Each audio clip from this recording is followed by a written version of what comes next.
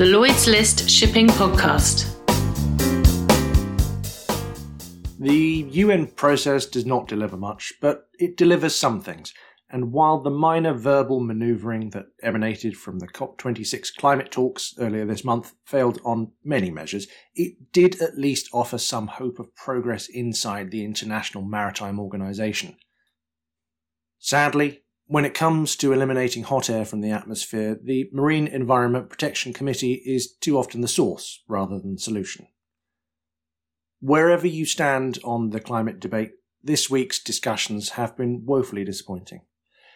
Ambitious states such as the vulnerable Pacific Islands in the EU27, they called for concrete action. They did not get it.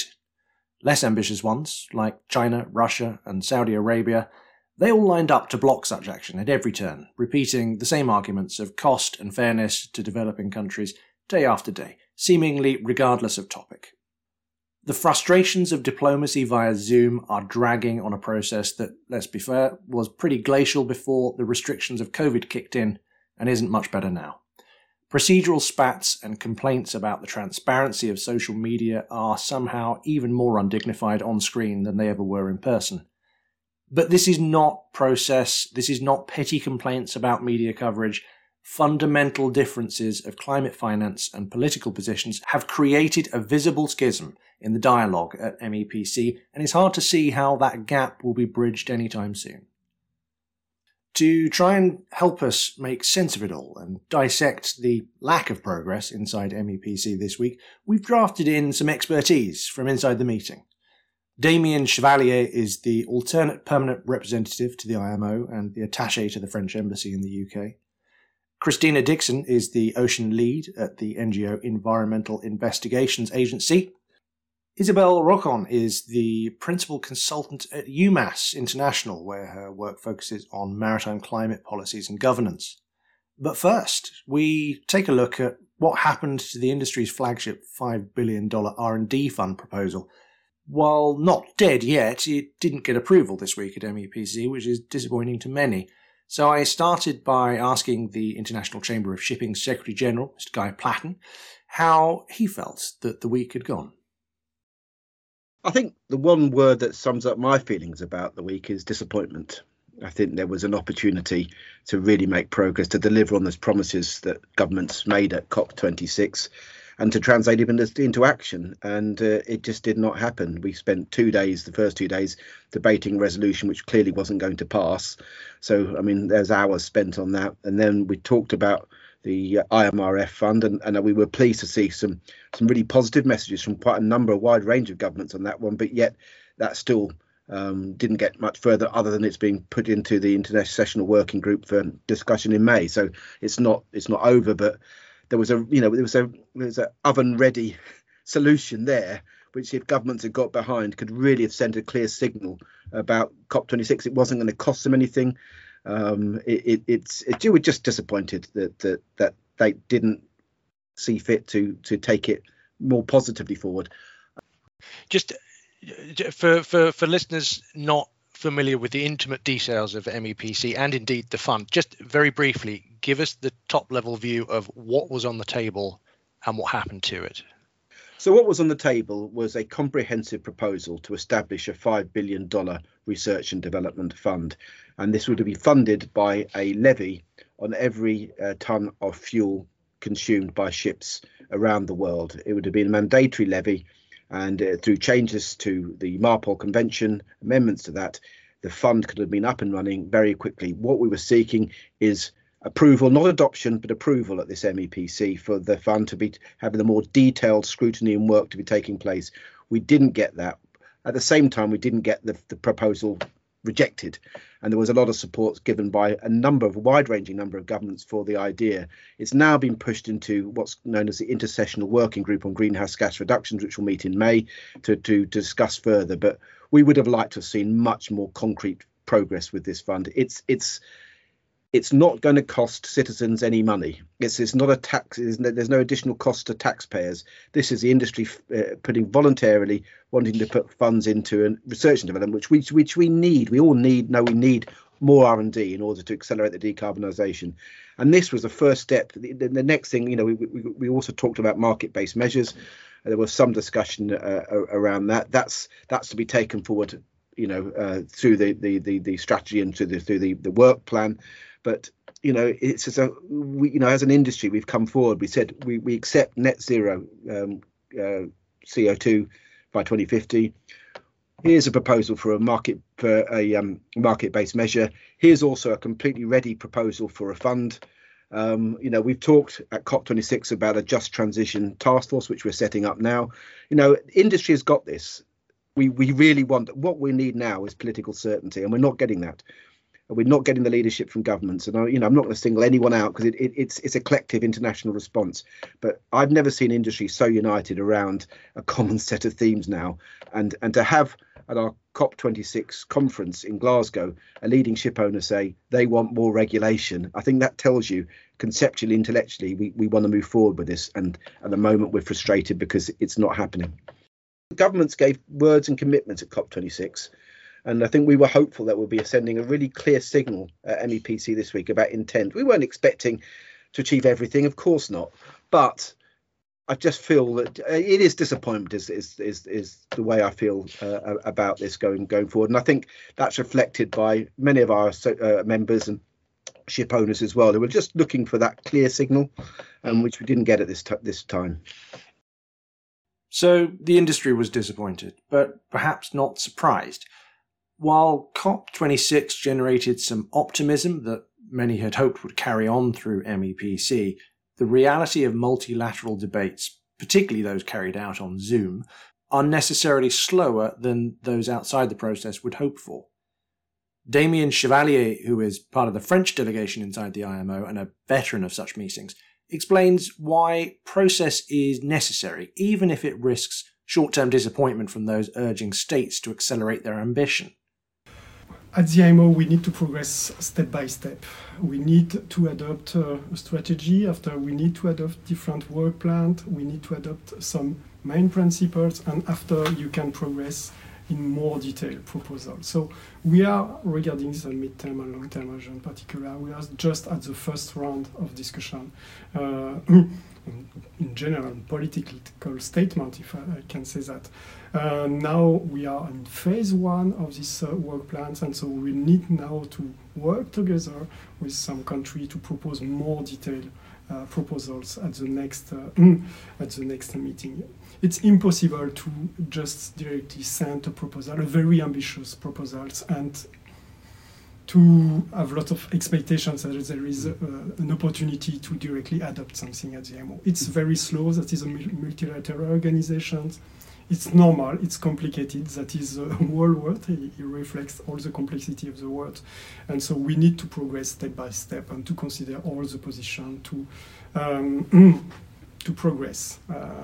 But indeed, it's slow. But if you look in general, that IMO have done lots of progress in the last few years regarding the fact we have been in capacity to adopt short-term measures, very technical measures, but in a so short delay. Regarding the IMO history, I'm sure it's a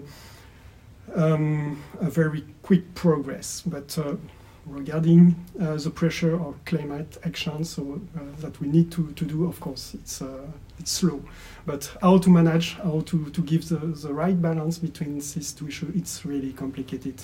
And we need to be very quiet, very patient, and to progress step by step to secure a result at the end. Despite the frustrations, and there were clearly many frustrations, there are some positives that we can take away from this week that might not be obvious from just looking at the headlines of what wasn't agreed. In between the political grandstanding and blocking, there were some positive signals from states that a raised ambition on meeting net zero targets by 2050 is now feasible. Isabelle Rocon from UMass International explains why. Yeah, I mean, in light of the climate emergency that we're facing, it can sometimes be really difficult to listen and attend to the IMO negotiations. And this week was certainly no different. We had a short debate on the midterm measures. So that would, for example, include carbon levies, emissions trading schemes, and fuel standards. but we simply didn't have enough time to make good progress. However, what is becoming clearer in that regard is that there is a lot of support, and it seems like that support is increasing, for the idea of a basket of measures, which could, for example, consist of market-based measures and standards. And there's going to be more discussions on this at the 12th Intersessional Working Group on Greenhouse Gas Emissions, which for now has been scheduled for May next year. However, for me, the big takeaway from this week was how much support there is for zero emissions by 2050 at the latest, which, as we know from IPCC reports, is what is needed to keep 1.5 degrees front and center of our efforts. Now, a number of Pacific Island countries in the run-up to MEPC had proposed a resolution for IMO to recognize that in light of the recent IPCC report, international shipping must reach zero by 2050 at the very latest. And even though there wasn't enough support for the resolution to go through, the clear majority of countries who were present were in favor of having an ambition or a target of zero greenhouse gas emissions by 2050. And in addition to that, a lot of countries also supported the idea of having stronger and new targets for 2030 and 2040.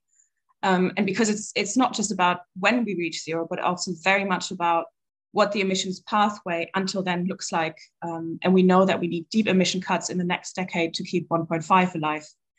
So, as I said earlier, it can sometimes be frustrating to be in those discussions, especially when you know how much needs to happen in a very short amount of time. But if I think back of the discussions when I first started attending MEPC meetings a few years ago, those interventions on the ambition that is needed would have been unthinkable. So yeah, even though progress can sometimes feel glacial, that was a very positive signal coming out of this week.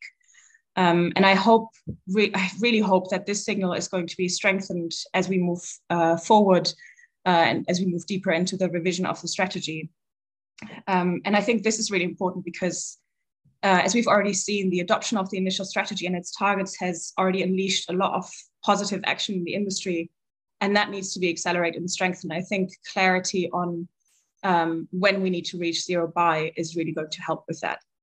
One of the major problems facing the IMO, which is operating a hybrid policy of some delegates being in the room but most being on Zoom, is time. This was a problem before COVID, given the size of the agenda, but the constraints and understandable priority given to decarbonisation means that everything other than the headline topics often get missed. Christina Dixon from the Environmental Investigation Agency explains why this is such a problem. So what's happened over the last couple of years, and this is, partly a response to the pandemic and everything switching into the virtual format, but also partly due to the completely overburdened agenda of MEPC, it means that plastic's not been discussed now for 2 years. So what happens in the agenda, and we've seen it this week as well, is that greenhouse gas emissions from ships, which of course is a really important environmental issue, is the dominant environmental issue that gets discussed. So everything else gets essentially a graveyard slot at the end of the week and not enough time to discuss it. So we've been waiting for plastics to come back on the agenda for the last 2 MEPC meetings, and each time it's been deferred. So in this meeting, we had people who submitted papers for discussion at MEPC 75, and here we are at 77. So someone waiting 2 years for their topic to be discussed, and it's allocated, 20 to 30 minutes, and essentially is just kind of kicked again to another subcommittee. It's clear that the current structure of the agenda isn't working in order to discuss all of the topics. There was a proposal, during the discussions just now that perhaps, do we need to have a subcommittee that deals specifically with greenhouse gas emissions from ships? Is that the way to mitigate this? Because we can't have a situation where it's the only environmental topic that gets discussed because, as I'm sure you're aware, shipping contributes to pollution and environmental destruction in kind of many different ways. Plastics is obviously the one that I'm really interested in, but there are many others that are also on the table for discussion. We can't continue like this where, member states are spending a lot of time putting in proposals. The ones that essentially got half an hour to discuss just now related to fishing gear, and fishing gear is one of the main sources of plastic pollution from vessels. And people have put a lot of work into exploring the options for a technical approach for how IMO could help to manage this. So the proposal on the table was to look at whether we could amend MARPOL Annex 5 to make fishing gear marking mandatory, and it aligns with another piece of work that's ongoing on making it mandatory to report losses of fishing gear. And after all the work that's gone into that, to just have 20 minutes on the floor to discuss it. And there's a big division of opinion. This is not a kind of unifying topic that everyone agrees on. A lot of states have really different ideas. Japan and the UK put in a kind of completely opposite proposal about how this issue could be managed. And that there needs to be some airtime for that. It's not something that can be really discussed virtually. It's not something that can be discussed without a dedicated working group. But right now, these topics just keep getting deferred for further discussion. So I think the feeling from member states is that we need to come up with a different approach to managing the agenda, and whether that's splitting into working groups earlier, which is what they sort of tried to do with the plastics issue this time, to have a separate working group in parallel to plenary, which is where I spent most of the week, trying to move forward some of this topic outside of plenary. I mean, that's one approach. But it should have been done at the last MEPC, and it didn't. Instead, we just turned up to the meeting expecting plastics would be discussed, put a lot of work into outreach with delegates in advance, and then it just didn't even come up. It was just bumped. And that's, that doesn't really work for anybody. So there we leave the MEPC this week. The voices you've heard on the podcast clearly represent a mere fraction of the opinions heard around the IMO this week. And before listeners from Albert Embankment start furiously emailing me angry responses, we are well aware that the IMO delegates know the pressure they are under, and many are just as exasperated as the rest of us. One from a developing country told us this week that any measure she agreed would have to be explained to her government back home, which has poverty targets to think about, not only climate ones. The IMO's current goal of halving emissions from 2008 levels by 2050, yes, it looked puny, but at the time it was fairly revolutionary. The fact that the goalposts have moved since is not the IMO's fault, and they are doing their best to try and address that. On a more positive note, as a delegate from a more ambitious, developed country told us, the negotiations are far more productive and civil than they were even a decade ago. Everyone we spoke to agreed that more mutual trust and cooperation is needed to find a way forward.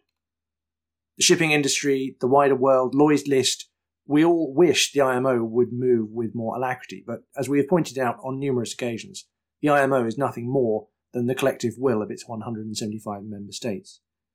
Nevertheless, put simply, the usual speed of IMO cooperation is now not fast enough. Thanks for listening. We'll be back next week.